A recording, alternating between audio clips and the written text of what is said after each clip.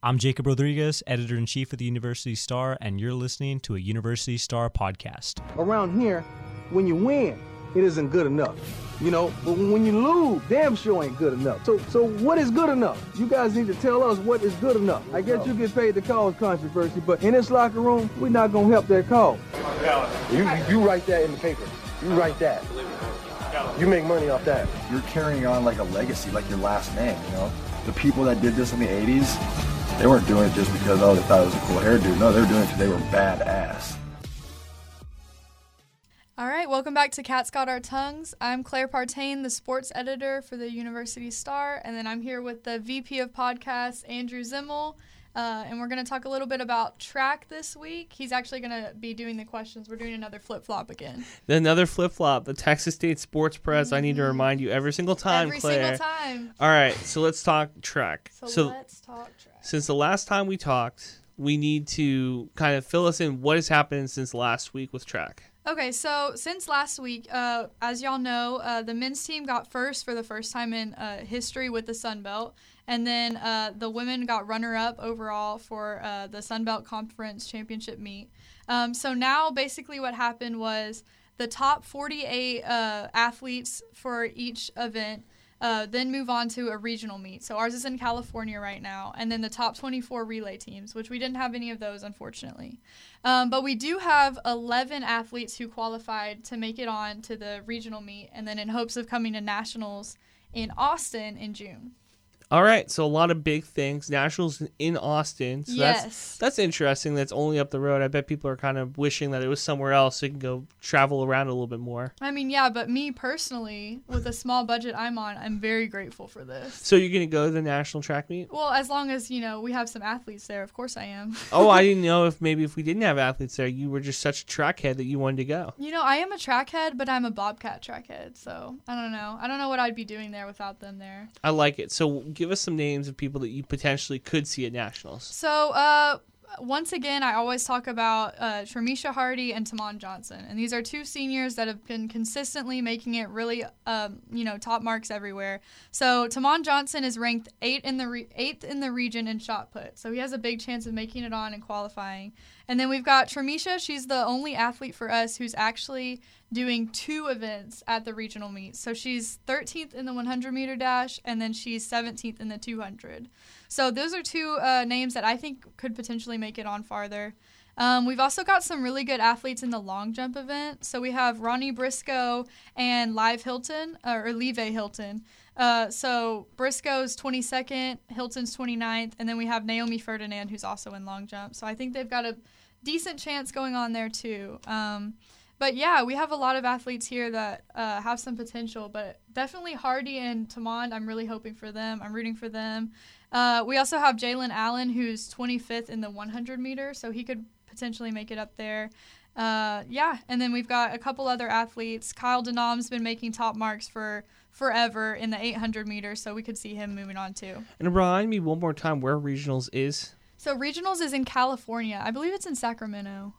Sacramento, California. So Northern California. Northern California. Where the girls are warmer. All right, that's good. Yeah. Good stuff, Big Claire. News. Yeah. Thank you so much again. Another great problem. track segment. Yeah, our golden child for sports.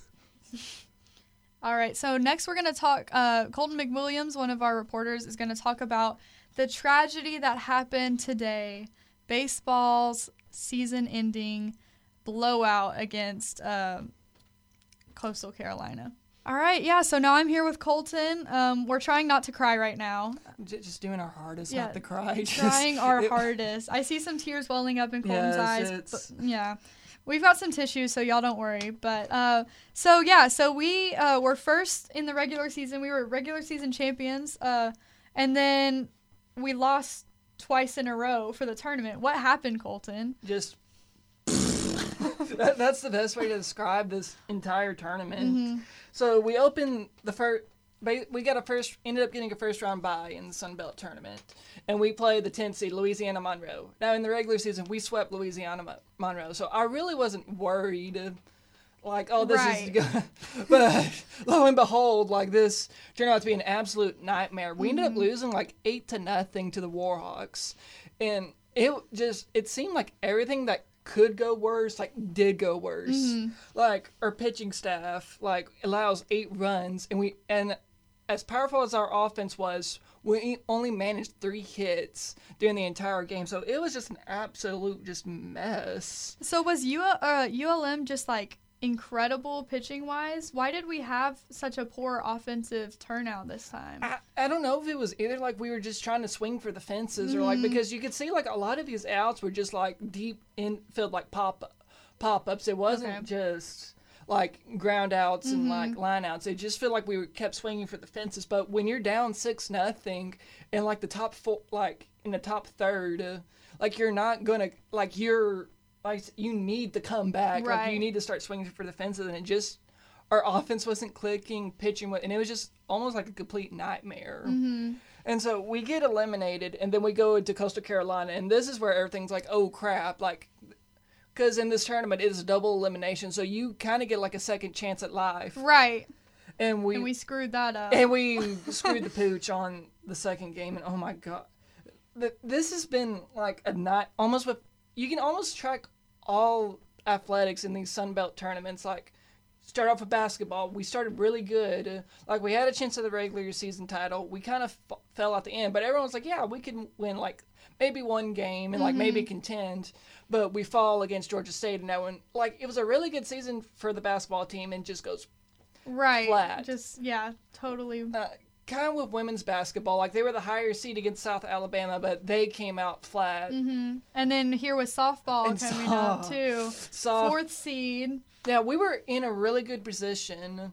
Like, we win the first game against Louisiana Monroe in the softball tournament.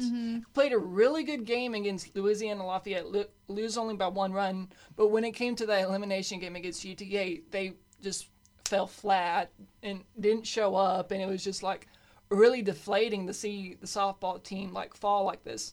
And it's almost this exact same story you're seeing with baseball. They do really well in the regular season. Like, we bring home the very first, like, baseball Sun Belt title, bringing our Sun Belt like championship total to like 5 overall, which is a really good. That is really good. Really good. But when it came to the tournament, we lose against Louisiana Monroe, and then we crap the bed against Coastal Carolina, and it was the exact same thing. Like our offense, we got a few runs in, but when your pitching staff allows 13 runs during the entire game, you can't. You can't constantly rely on your offense, as good as our offense is, to keep making up for where our pitching staff is really deficient. Eventually, it's just not going to add up. And yeah, it never added up. And it was just a really kind of like a depressing way to end the season, because I hate to tell you this, but I don't think we're going to make the NCAA tournament. I don't think so either, honestly. Like, it was... Everyone was so hyped, like, yes, this is going to be the year we finally make it back to the NCAA tournament for the first time since 2011. And then we just blow, like, not lose, like, close games against... No, we didn't even really seem to fight. No, well, they kept fighting, but it was just, like, a demoralizing, like, they got blown out in both games, and it was just, like, there's no way the NCAA tournament is going to be like, oh, yeah, this team, we chose this team. Like, we have a great record, but I said, I would be really surprised if the committee like chooses us to go, and it's just, it was a really good like, I hate to say it, but it was a really good season for our baseball team. It was, well, the difference between this season and some of the other teams we have that have also come to a depressing end, basketball, women's basketball, and softball, none of those were first seed. It seemed like we had almost it given to us in the first round playing the 10th seed, and we still blew it. Why do you think that happened? I feel like it's almost like I don't know if say it's a curse, but like I don't know what is up. I don't know whether it was like focus or going to a long, I honestly don't know. I don't know if they just like thought like just because they were the number 1 seed. Got too like, cocky maybe? Maybe too cocky. I really don't know, but I feel like this is just kind of like, I don't know if it's just like a mental block for all these athletic teams, but you're kind of, but you're seeing the same pattern repeat over and over with basketball, and it carried over into like women's basketball. Now I'll give women's basketball like a little bit of the doubt. Like they were going through a rebuilding, like, and they did like come back. Yeah. And did get like a first round bye. Like it was really impressive for what they did. It was still disappointing seeing them lose in the first round, but I'll give them like a little bit of leeway. But with like men's basketball, like softball and baseball, like I don't see any excuses. Like there really isn't when you're given a bye week, when you're given the 10th seed in your first game, and then we played the 5th seed, who, I mean, we've won from in the past, so I just don't really understand what went wrong. I think it's either like a mental block or... It might be the Charles Austin curse, which I just heard about. Yeah, that's what everyone's been talking about. Yeah, which I don't really understand what all that means. Do you know anything about it? I've known a little... So, apparently Charles Austin, he graduated from San Marcos, and he's actually like a gold medalist in like the high jump. Right. Like, he went to when the Olympics were in Atlanta, Georgia, and he ended up winning gold in the high jump. But apparently, like, Texas State has like never like recognized him or like honored him in some way. Oh, so legend has it. Like this could like legend has like this could be like this is where all of this, because he wasn't he's almost like this curse over all these athletic teams. Because we failed to recognize him whenever. Yeah, so I don't know if that's the case. Like it is like add to like how these with all of our sports teams performed in our tournaments, but it's just really demoralizing. It really is. Do you think, one thing I was thinking is, do you think our teams might even have like some sort of inferiority complex? Like when we start having this success and we win conference or get top seeded in conference, we start thinking maybe like we don't belong here and start messing up mentally. Do you think that could be any sort of thing? Well, I think it's just because we're now just starting to have success in the we're Sun just Belt. not used to it. No, we're not used to like this, because the Sun Belt is like, it's one of the top conferenses. Like it's not a slouch. Like just look at all the teams. Like in football, look at Appalachian State and Troy and Georgia Southern. Like these are programs that you don't want to mess with. Like App State took Penn State to overtime last year. Like that's how good. That's kind of the quality of like our conferences, and it's one of the better like Group of 5 conferences. Like it's better than Conference USA. It's better than the MAC, and it's just like it's trying to catch up to the Mountain West and the American Athletic. So this isn't like it's not a blow off. It's not a blow off conference. Like no, our conference is really tough. In softball, you've got Louisiana Lafayette. They are the queens of the softball conference. What were they ranked nationally? They were ranked 7th in the nation. Right, yeah, 7th. No joke at all. And they've been to like the NCAA tournament going almost 10 years straight. Oh wow. And have been qualified for super regionals and been to a college.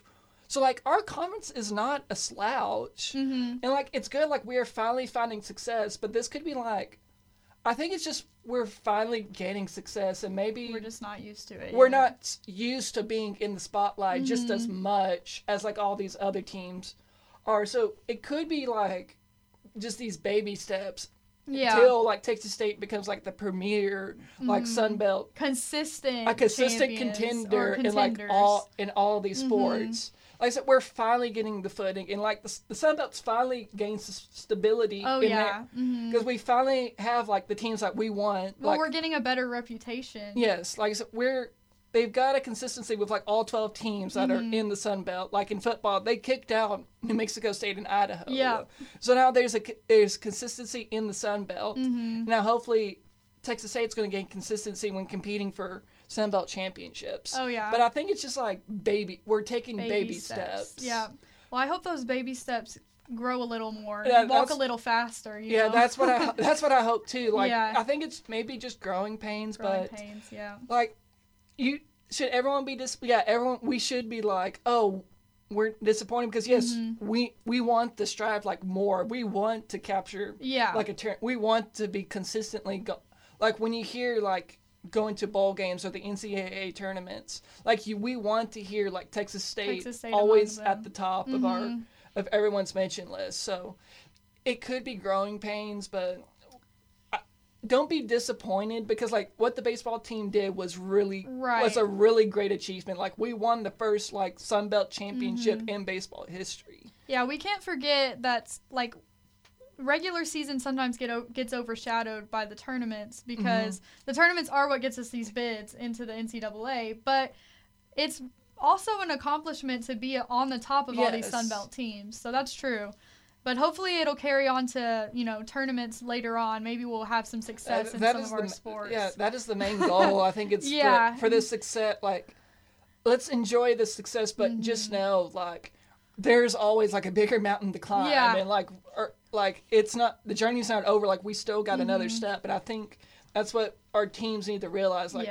Be glad of the accomplishments you've made, but just realize there's always a bigger mountain. Always a bigger mountain. Yeah. It's the climb, quote to Miley Cyrus. But anyway, so hopefully we'll see, for our fans' sake, we'll be able to see some stuff going on next year. We've still got track going on. That's about it. But in a minute, we're going to bring in the editor-in-chief. He's actually going to call in and use our phone for the first time. All right, so we just got to use our cute little 1950s phone. We're bringing in the editor-in-chief, Jakob Rodriguez, and he wants to talk a little bit about his input on what happened with baseball. So what's up, Jacob? Yeah, so baseball and the season overall is dead, right? I think we can all assume that after today's performance. I definitely wasn't going to catch the game because it started at 11 today, and, You went home to see your parents. Let's just go ahead and click that box score. It's 13-4. That's the 13-4. final score. Coastal Carolina, who, by the way, was only a 5 seed, and we started off as a 1 seed, lost to a 10 seed, and here we are, reality check in the biggest form. So, okay, let me ask some questions. So Andrew Zimmel back in here. Here's the thing, Jacob. What is new about this? Because I said this too. I saw Claire earlier today. Colton just got off the podcast. Both of them saw me and they looked really downtrodden. And I told them, I was like, look, this is par for the course. This is not something new for Texas State athletics. The minute you start putting your heart, your soul, your energy into any of these teams, it feels like it will suck your soul out through your nostrils. Well, and the only thing that had really felt like it changed at all, anything, was last week when we all thought we did so well. And I even sent you a copy of Daisy's article and was like, look, Andrew, we have to eat our words. She was right. This team is obviously here to compete. Yesterday happened. We get spanked straight up by ULM. And the headline that the athletics administration right now is exactly verbatim. Big inning too much for Bobcats to overcome. So ULM scores 6 runs in the second, and then they'll score 2 more in the 9, and then the game will just end, Texas State didn't score at all, ever. So it wasn't just one big inning. It was the whole game that we were just not good. And Claire and I talked about this earlier off the podcast. We were saying that, baseball is 99% mental. The minute you put yourself in a hole like this, it's really hard to come back and try to fight back or do anything with, because now you're kind of tighter. You're forced now to get hits. And, I've said this before, I'll say it again. Pitching really was the way this team went. Bats were hot most of the season. They looked like a really good team when they could put the bat on the ball. But I knew when we were winning games 8-7 or 10-9, that this is no way to win games. You want the scores to be 2-1. And we brought up on the podcast, I don't know if this was episode 6 or 5, but I said I prefer these big games to see the home runs, to see the doubles, the triples. But if I'm a baseball fan, if I'm somebody that wants to see this team win and compete, I would prefer to see these 2-1 games and Connor Reich pitching 6.5 innings, or, Nicholas Fraze having a good outing, pitching 5 scoreless innings or something like that. But no, that never happened this year. Well, the thing is, those big plays shouldn't be completely necessary for a consistent team that has a good pitching base. You don't need those big home runs if you're putting the bat on the ball and getting going over there. And then you've got the pitchers keeping the score at maybe 3-4, somewhere around there, somewhere manageable. So that's really, I think, where we fell short. What, like Zimmel said, is the pitching just wasn't consistent, and then people started getting desperate. And that's when your offense is going to start falling off too. Well, also additionally, this team is also different, distinctly different from any other Texas State team. It's not football and, fans don't care, so, the administration can always just be like, oh, well, if fans were there, then it'd be different. It's not basketball where it was just like the marketing team just wasn't together yet.